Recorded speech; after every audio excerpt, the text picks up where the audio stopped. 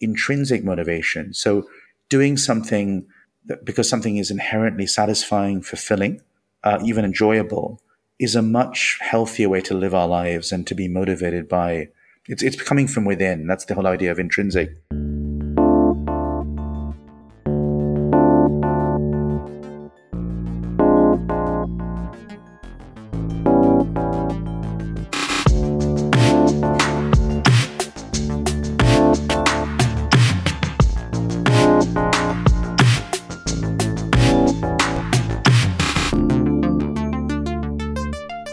Hello, and welcome to On the Edge, a podcast about making unexpected connections everywhere and anywhere. My name is Roland Harwood, and in each episode we talk with someone who's making sense of our increasingly connected world. In this conversation I connected with Sharaf Jeevan, who's an expert on how to practically reignite the inner drive or intrinsic motivation in our lives. He is the executive chairman of Intrinsic Labs, which supports organizations around the world to solve motivational challenges. Previously, he founded and led Stir Education to reignite the motivation of 200,000 teachers in 35,000 schools and with 7 million children. He was elected an Ashoka Fellow in 2014 and was recognised as one of the UK's 10 leading social entrepreneurs in 2019. And he's just published a book called Intrinsic, which is available now, and I enjoyed reading very much. We covered many topics, including the current crisis of motivation, how we can best use the 90,000 hours or so of our working lives, the false promise of meritocracy, which also cropped up in episode 29 of this podcast with Jack DeRose, and lastly, learning about motivation from the 150th best tennis player in the world. So I started out by asking him, why do you get out of bed in the morning? Enjoy. I think we're so much more purposeful and willing to wake up and get out of bed if we know that what we are doing fundamentally helps and serves others. And that's how I define purpose. And I think for many of us, we do that in a number of ways, but work is a very important entry point. That's often what we're doing first thing in the morning after we drop our kids or whatever we have to do as well in that regard. And this idea, I think, of really trying to find purpose for work has been one of the things that I've been really exploring through my book, Intrinsic, and the wider research I'm doing.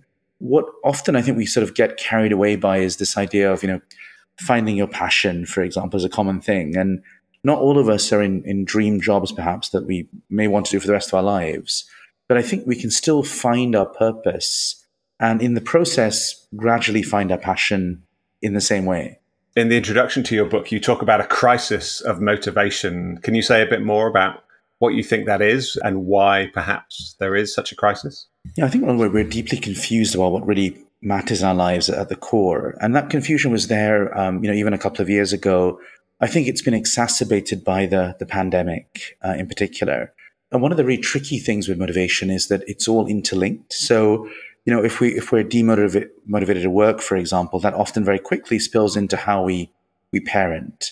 Or if we're not feeling safe in a relationship, that has big implications for how we engage as citizens in the world around us and neighbors and friends. So what has happened, I think, is that confusion is maintained. But I think the pandemic has put us in this kind of languishing phase where I describe it almost like the equivalent of treading water. You can tread water for a while. Many of us have done that for the last 18 months. But tread water too long, unless you're exceptionally strong in the legs, you end up drowning. And there's a real risk, I think, if we just keep doing what we've been doing and see it very much as let's just come back to normal. I think what the pandemic has done is made us think much more deeply about our lives, what really matters, what our priorities really are. And I think it's about taking the courage now to say, let's reset ourselves motivationally for this new world we're in. How can we try and reset our lives up to really maximize these elements of purpose that I talked about already? Also, these elements of autonomy, the sense of us being at the wheel of our lives and the sense of mastery, us becoming the best versions of ourselves we can be. How do we try and really optimize these three elements in our lives and try and really make those key features of what we do rather than the sort of extrinsic things that we've let often drive us and kind of let them morph into motivators, things like status, rewards, power, money, etc. We know there's been 30 years of research now that shows these things they're a bit like sort of paracetamol. They can dull some short-term pain, but they don't really solve the underlying condition. And I think we need to think much more deeply about these motivational ideas and weave them into what we do. So just so I understand you correctly, do you think the crisis of motivation predates the pandemic? Do you think that was something that was building? Yeah, I think very much so. And in fact, I started writing Intrinsic about a year before the pandemic, and I think it was still a huge crisis there. And just give a few examples, so in the world of work, for example, 85% of all of us globally are either actively disengaged or somewhat disengaged in work. And some of the estimates show that that costs us about $7 trillion in lost productivity each year. But what's much more important, I think, is the 90,000 hours you and I will probably work over our lifetimes. What a waste of human potential of, we could be using those 90,000 hours to really create purpose, autonomy, and mastery, and really help and serve others through our work. Instead, many times I think many of us are sleepwalking and seeing it as really a way to pay the bills, and that's a huge waste of human potential. So I think these have been on long-term, almost cancers that have been in our systems for a while. I think the pandemic has spread them and made them more acute.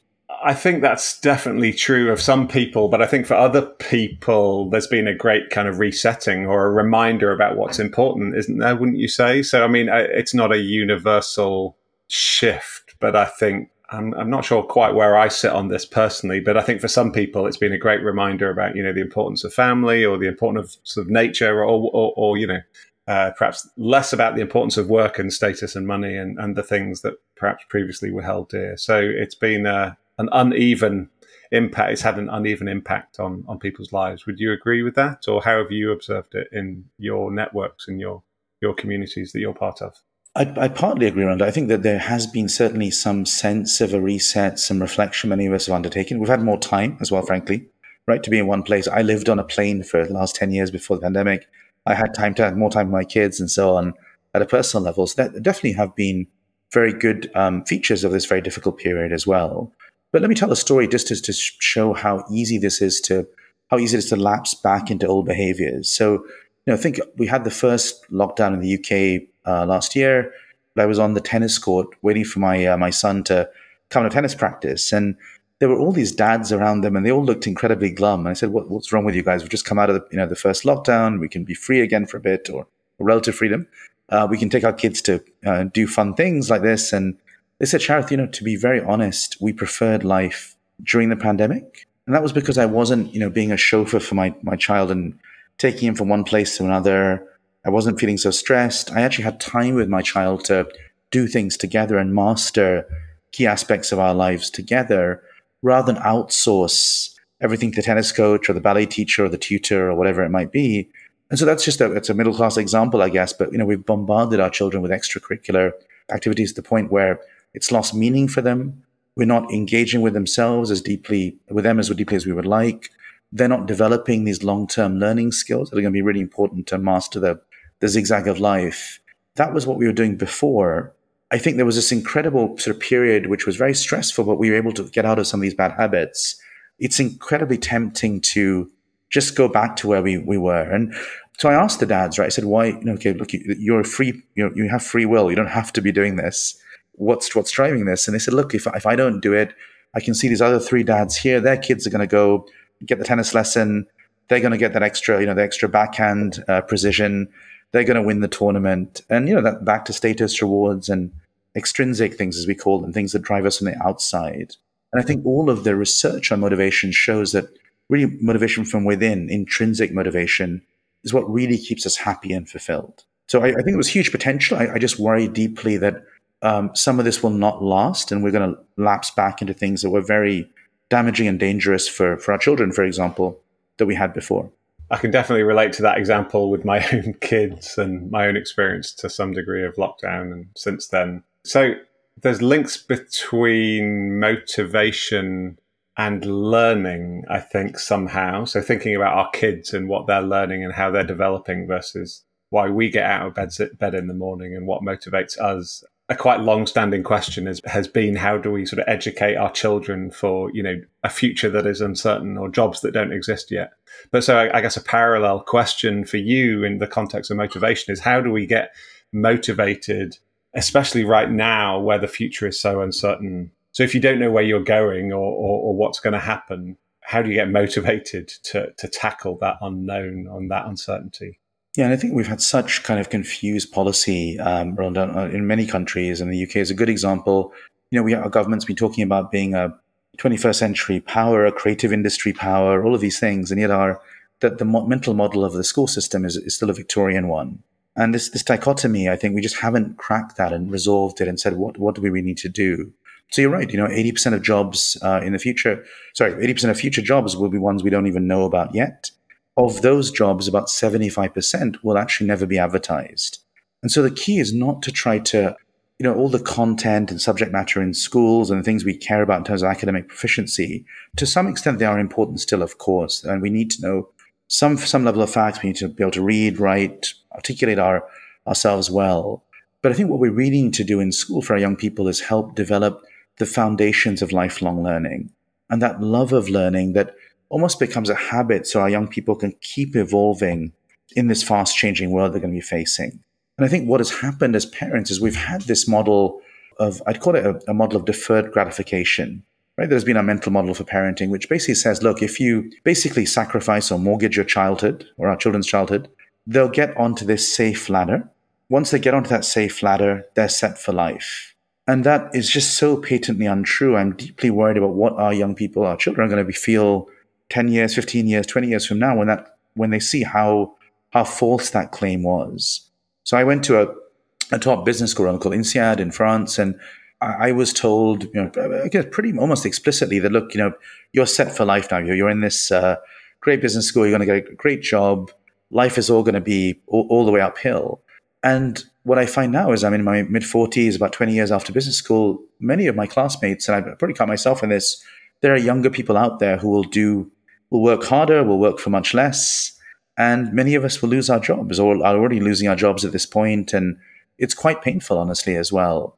So I think this idea that you can sort of somehow think of school like a launch pad that gets you on that safe treadmill or ladder, and that's it, is just really all out of date thinking. And I think what we need to be doing with our young people and children is saying, look, let's actually really enjoy learning, evolving, adapting. How do you create those skills and behaviors in the school system? So this becomes a second nature, a second habit for you. And you can keep growing and developing and keep evolving your purpose, that sense of how you help and serve others over your life and career. Yeah, I've always felt that the number one thing that drives me is the ability to learn something new, even if I don't really know how I will apply that learning necessarily, but just the ability to learn from people who are more experienced or learn from a context that is rich in possibility. That's always been my number one criteria. My worst career decisions have been when I've ignored that. And my best decisions have always been when I've kind of followed that instinct. Well, I think what you said is very profound there. And I would definitely echo, and that's that idea of mastery that we're, I think of it like being on a, an Indian road, a bumpy Indian road. You're becoming a better and better driver as you go. And you're dodging, the cyclist, the bullock cart, you name it there. Mastery, the idea of becoming the best version of ourselves we can be. The challenge is that we're going to have to be mastering so many new things in the world of work, but also in the world of life as well.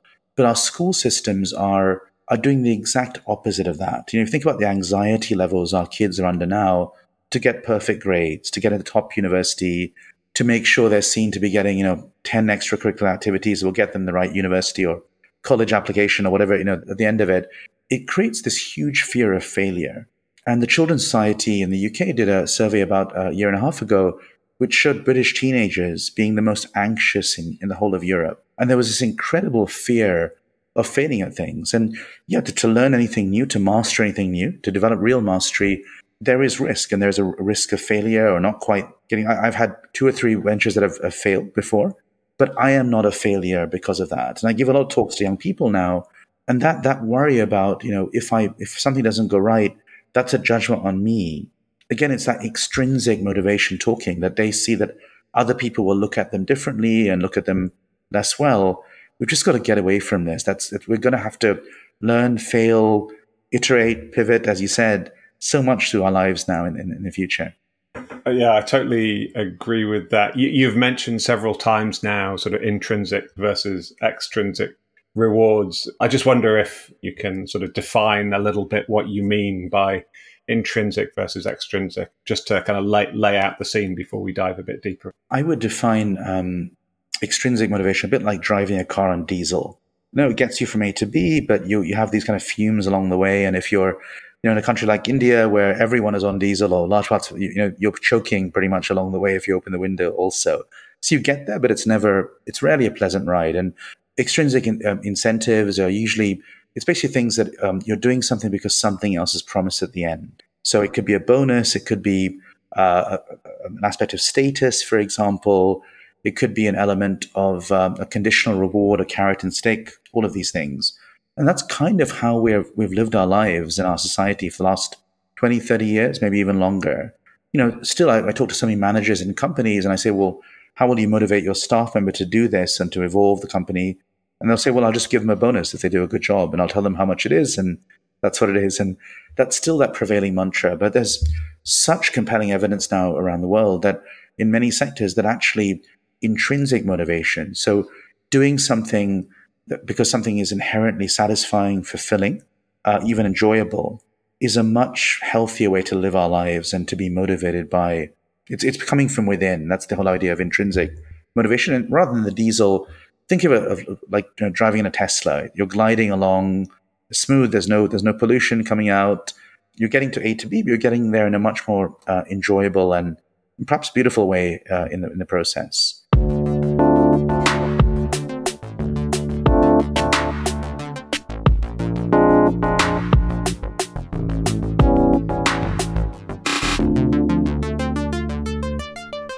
You've talked about India a number of times, and I know you set up this amazing project in India, which has influenced your thinking and your writing. Just wonder if you could tell us a bit about the work that you were doing there, but also the story the country's been on, and perhaps how you've noticed a shift from around motivation and what motivates people. Yeah, it's been an incredible 10 years, Ron, because I was born in India, but most of my life has been in the UK and the Middle East and so on. I would go to India for holidays or weddings to see family and so on. But this was the first time I really engaged more deeply in the country. And this whole foray into motivation came because I started an NGO about 10 years ago, starting initially in the slums of Delhi, which was trying to get promising ideas from teachers to share widely and publish so that other teachers could benefit around the world. The NGO is called Stir Education. But what happened in that foray to find these ideas, we discovered we were igniting something in teachers to such a degree that we couldn't ignore it anymore. And we realized we'd confuse the baby with the bathwater. India, like many emerging countries, has gone on a spree to build schools. It's amazing. They've built 1 million free government schools across the country, almost one for every kilometer. 240 million children, roughly, are now in the school system. So 4 times the size of Britain is the school-age population. But that's not led to very much because teachers have not felt motivated in their jobs. It's become a civil service thing and a thing you do, but that desire, that idea of being a guru, something that was, thousands of years old in Indian culture, has been lost in that process. And so I think one of the things that was really interesting for me in trying to crack this question of teacher motivation, we ended up working with about 200,000 teachers, building groups where they came together, where we reignited their motivation at scale in about 30,000 schools in India, as well as places like Indonesia and Uganda and so on. This idea that we need to rethink motivation is how I got into all of that. And there was a lot of evidence on the value of these drivers of purpose, autonomy, and mastery. But how you put that into real life and actually practically apply it, there was almost nothing there. And, I guess John Major talked about the University of Life. That's what it felt like for me, trying to put all this stuff into practice. And I felt we needed a book that really tried to guide us now in how to apply this stuff in our lives and in the world of work, and how we think about careers and success, in how we think about our relationships, our parenting, our citizenship. I think one of the key things that I learned along the way was this idea of starting with purpose first. So India built 1 million schools, but it didn't ask the question, what are these schools actually for? It was largely a waste of 1 million schools being built. And so what I try and do in the book is really look at these elements of our lives, the area of work or relationships, parenting, etc., and say, how do we start with that purpose lens and then build these ideas of autonomy and mastery to create really deep motivation for all of us as individuals, but also in our organizations and societies as well. But with the benefit of hindsight, then, what do you think could and should have been done differently in terms of building these schools in India? nobody's going to disagree with, wanting to educate and inspire the next generation. So I wonder practically what you think could have been done differently or should be done differently in future to embed that purpose a bit more deeply. Yeah, and it's a huge achievement to have built a million schools. And of course, that's to have 240 million kids who are going into school in a safe place, largely. They're getting a free meal now in government policy. All of the things are great achievements. No one would never want to detract from that. But I think, there's a very strong parallel with the UK. Think about where India is going as a country. It's a very fast-growing, now middle-income country. It's evolving rapidly. Many of its jobs, though, are in the informal sector. So these are parts of the economy which are not taxed by government. They're not even measured by government or controlled by government in any way. That the life of being an informal entrepreneur, if you've got a clothing shop, if you're selling something, if you're providing a service, a laundry in a small part of a town, for example, these are really difficult places to work. And what matters most of all, I think, is our entrepreneurial skills, things about to quickly learn, adapt, be good with people, communicate, and stay motivated. These are not, imagine a moneylender comes on your turf, you're in big trouble. So there's going to be a lot of knockbacks, a lot of challenges there.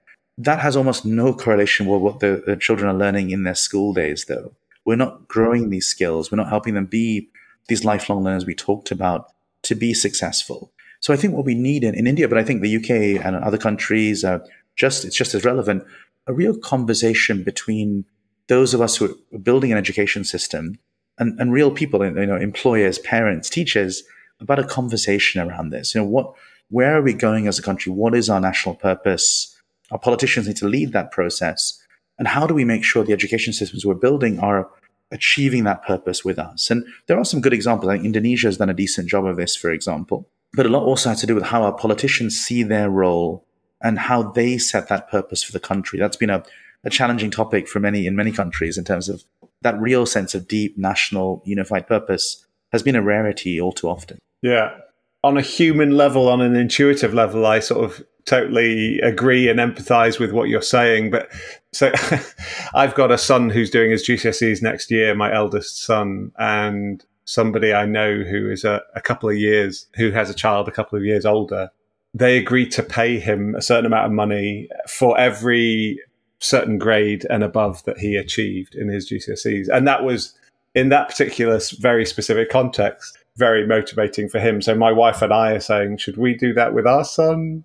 And of course, I know that's a kind of ridiculous conversation. He shouldn't be studying for some cash reward at the end of the process. Yet if that actually encourages him to open his books a little bit, then, the old adage, you don't value what you don't pay for, so if you get something for free, you tend to take it for granted. Likewise, if you're not paid or rewarded in some extrinsic sense.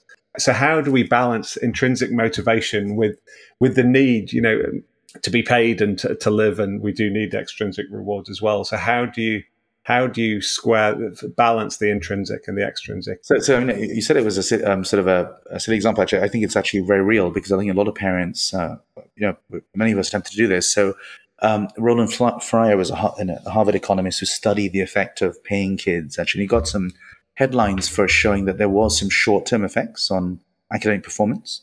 But these were usually very short-term studies, a couple of years in. What we don't look at a lot is a long-term effect. So let me just give you one example of where this can go. I was talking to my tennis partner, I'm a tennis nut, and his daughter told him, look, Dad, you put me in this school. Do you realize that if you put me in another school, I would have got another kind of job and I may have been paid about 30% more. And now I might now be a managing director rather than a senior manager. And so what it creates, I think, is this real sense of it basically destroys the autonomy of our children, these kinds of approaches. So in the short term, it might work. And I would argue many parents do this, not by paying directly, but it's a trip to Legoland, or it's the PlayStation, or it's the party if you get through the exams well, or whatever it might be. And look, some level of that is not a problem. But if that becomes the main motivator, what's happening is we're conditioning young people to believe that they will only put effort in if there's a guaranteed reward. And so much of the world out there is no guarantee, right? I've got a book coming out. I don't know what's going to happen, but I want to do it because I love the process of writing. I have a message. I want to help genuine people live a more fulfilling and motivating life. That's what really drives me. And then what happens afterwards, it's fine. I can live with that. But the moment we sort of make everything we do conditional on an external reward or incentive, extrinsic motivation, it just destroys a lot of creativity, of progress, of trying, of evolving. And these are all the things that future jobs will require in the labor market.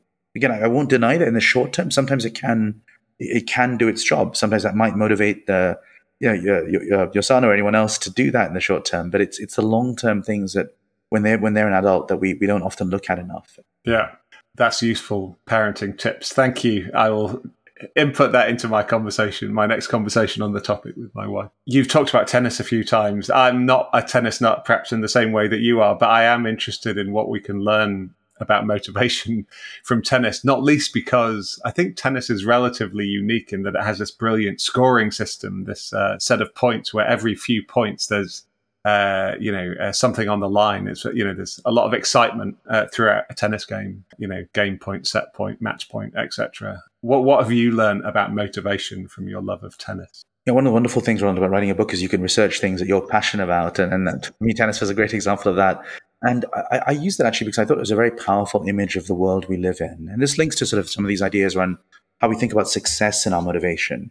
So, I took my sister-in-law, Abla, to Wimbledon. She's not a big tennis fan, but she enjoyed going for the day.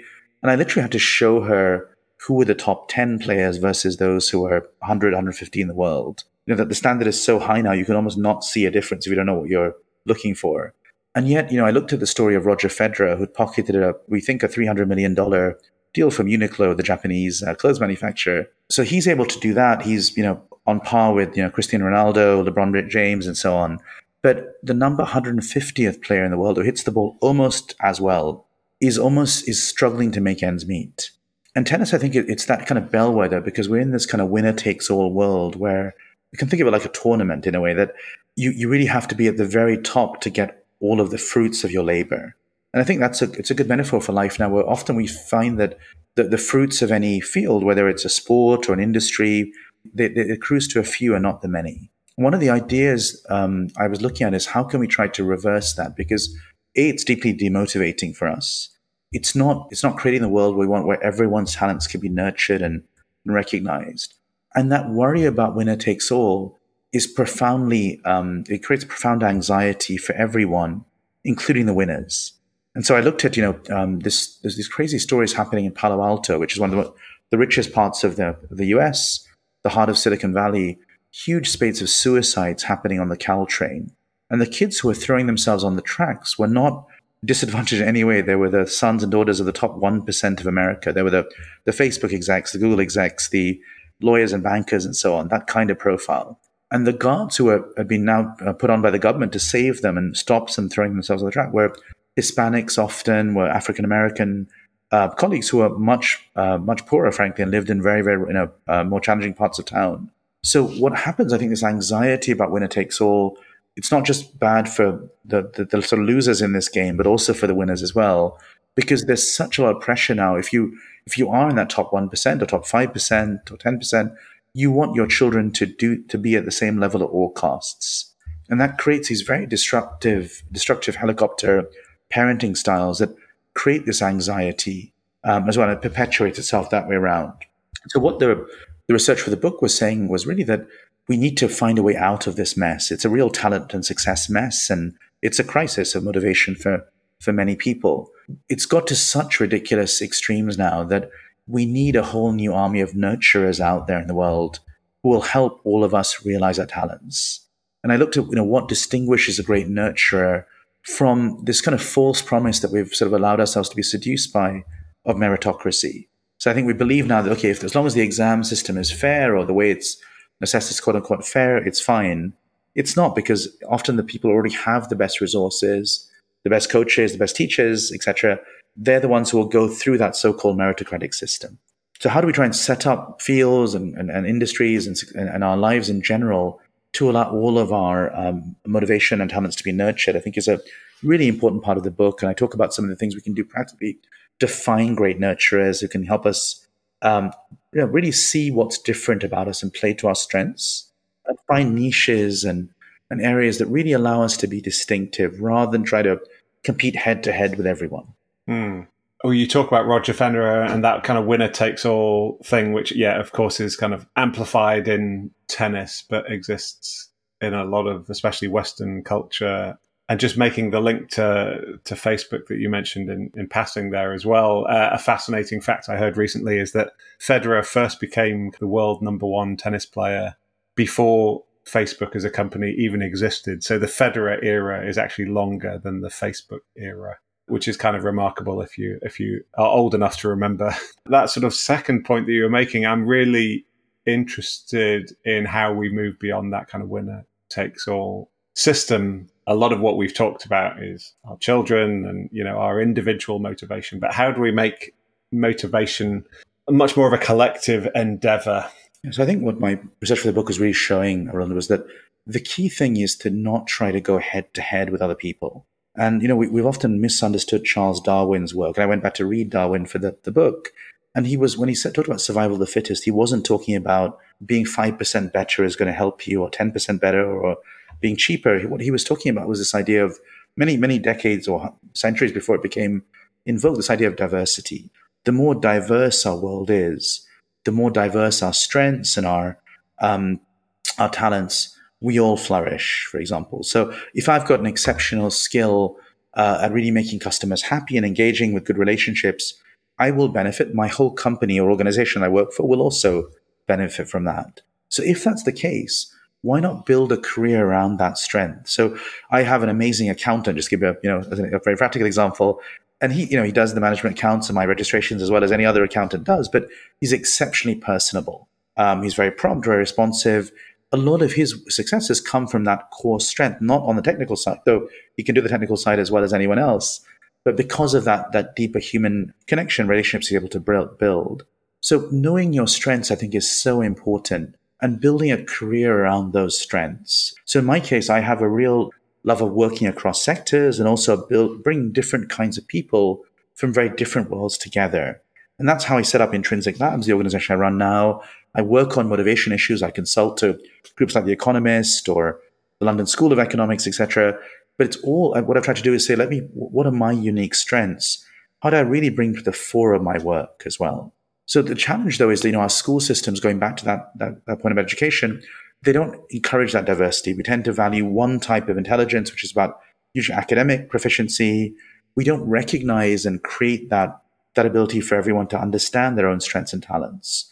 The second thing I think to do, if you're someone in the workforce now, find a great nurturer out there. I think great nurturers are different from great managers. Managers will tell you what you need to do. They'll do your appraisal. They'll be fine.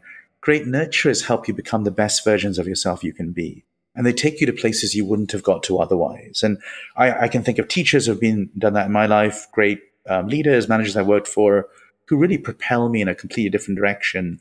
And they, for the book, I studied some of the behaviors of nurturers and what they look like in different fields. I think we need to create many more nurturers in our organizations and our societies right now. There are far too many managers right now and very few nurturers. I do totally agree with that. I guess my concern is, how do we avoid exploitation or working our nurturers to death if we don't value them, if the predominant culture is still a sort of extractive, exploitative one? Yeah, you make a really important point, Ron. So I think we often think of work as, delivering a report or the management accounts, or, if we work in the service industry these days, etc.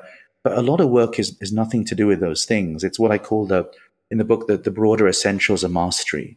So these things that often are not on a job spec, but are absolutely critical to that work being productive and motivating. And I would say nurturing is a classic example of one of those smart mastery essentials. And so there's been really, really interesting evidence, actually, that shows that one is from Angela Duckworth, that shows that nurturers, or people who nurture others, also develop their own skills much better. And research from Adam Grant shows that the more generous we are in the world, the more successful we are individually over the long term. Again, not always the short term, but over the long term, it does benefit us also. And I think many of us who've been through and run things ourselves need to think about, are we better off being a nurturer in our careers now? And for me, that was a bit of a profound realization. I'd run Stowe Education. I'd run a few successful ventures, and at Stowe we reached about 7 million children. I was very proud of where we got to. But I thought, look, I've done this for 10 years. the easy thing was to either keep going or set up another venture. But there's so many other promising people I met along my journey. What if I made it my personal mission statement to help them find their motivation and direction, and my next chapter of life being in that domain? And it's so exciting and motivating to wake up and help great leaders who've got so much potential and talent achieve that potential. Yeah, no, absolutely. And just to sort of go back to tennis for a moment, Arthur Ashe, the famous American tennis player, is quoted as saying, "From what we get, we make a living, but from what we give, we make a life." And I've always liked that quote. Yeah, well, one thing I've noticed, who nurtures the nurturers could be an easy shorthand way of asking my last question. This is why we need a community or a sort of collective culture, because I might be able to help you, but you might not be able to help me in this specific moment with the things that I'm grappling with, or vice versa. But somebody else might be able to. And that's why I like what you say about seeking out your nurturers. You know better than anyone what you need in this moment. And maybe you can take some responsibility for finding that as well as giving back as well to other people. So it's a kind of web, it's a network. It's not a reciprocal two-way street, even though it could and it should be such as well. And Ron, I think your work at Liminal, I think, is a kind of a good example of this. For the book, I think one of the things I tried to do is, for the first time, really decode what actually makes a great nurturer versus just a good manager. And there were some really interesting behaviors. So, for example, great nurturers tend to really keep the love of the activity, whether it's the work or it's on the tennis court or in the concert hall, at the forefront of their nurturee's mind. And they also tend to be really good at asking the right question at the right time, rather than trying to give the answer all the time. And so there are a few more of these behaviors, but we tried to decode them and looked at everything from how, what do nurturers look like in the world of chefs and restaurants, all the way to entrepreneurship and venture capital and sports and so on. But these were really consistent traits that were coming through. So the first thing I think is to really be clear about what good actually looks like in the world of nurturing. But I think what you're doing with Liminal and other examples around the world, we need many more networks of nurturers now to sustain the motivation of those nurturers, as you said. And I've been doing a lot of research recently on the value of networks and the role in terms of sustaining our motivation. There are really profound effects going on. So you see, for example, that take the mafia in Sicily as a sort of extreme example here. Initially, they did play, I know it sounds ridiculous, but something of a nurturing function. They were really trying to help small businesses in Sicily there was very weak property enforcement, trying to help them manage to stay afloat and not be, the victims of crime and so on as well. What happened is that nurturing purpose got lost. They had infighting between the different clans of the mafia as it grew. And then you had the whole thing implode, and the Italian police came on and managed to sort of bring that empire significantly down. But when nurturing is really about helping and serving others and nurturing the talents of others, you can create these really vibrant ecosystems and networks. And I think we need many more of them. So I've been looking at groups like Chief in the US, where, for women leaders in corporate America, it's a network that's been set up to help them in that direction, for example, so they can help each other and nurture each other. So more and more that peer motivation, that sense of being part of something bigger, will really play to this idea of purpose. And I hope help all of us very proactively play that nurturing role in the future. I quite often finish these conversations by asking, what's the best question that I haven't asked you yet? I think we covered a lot, Roland, but I'd say that one piece of advice I'd give to all the amazing listeners you have is that take this stuff seriously. I think, we've managed to get through the pandemic, through this very difficult languishing phase. We've been treading water, honestly. Again, I think that's that core idea that if we tread water too long, we have that risk of drowning. It's a really important time to relook at our lives and reset ourselves motivationally for this new period, which hopefully will be more exciting ahead. Thank you, Sharath. That was great. I was intrigued by what he said about if we tread water without purpose for too long, we will eventually drown. And I also thought it was helpful, the distinction between purpose, autonomy, and mastery. And I was particularly taken with the section at the end around who nurtures the nurturers and how we can build a collective community around that. So I've shared a few links in the episode description. Do take a look. This podcast is brought to you by Liminal, a collective intelligence community. We couldn't make this podcast without all of our clients, patrons, and members, so thanks to you all for your support. If you want to find out more about Liminal or to join, please visit www.weareliminal.co And I say this every time, and I'm going to say it again. Please like and subscribe to this podcast and share it with others as well. And maybe give us a good 5-star rating on iTunes if you think it's worth it. So until next time, please keep on connecting people and ideas. If you do, you never know what might happen. Thank you and goodbye.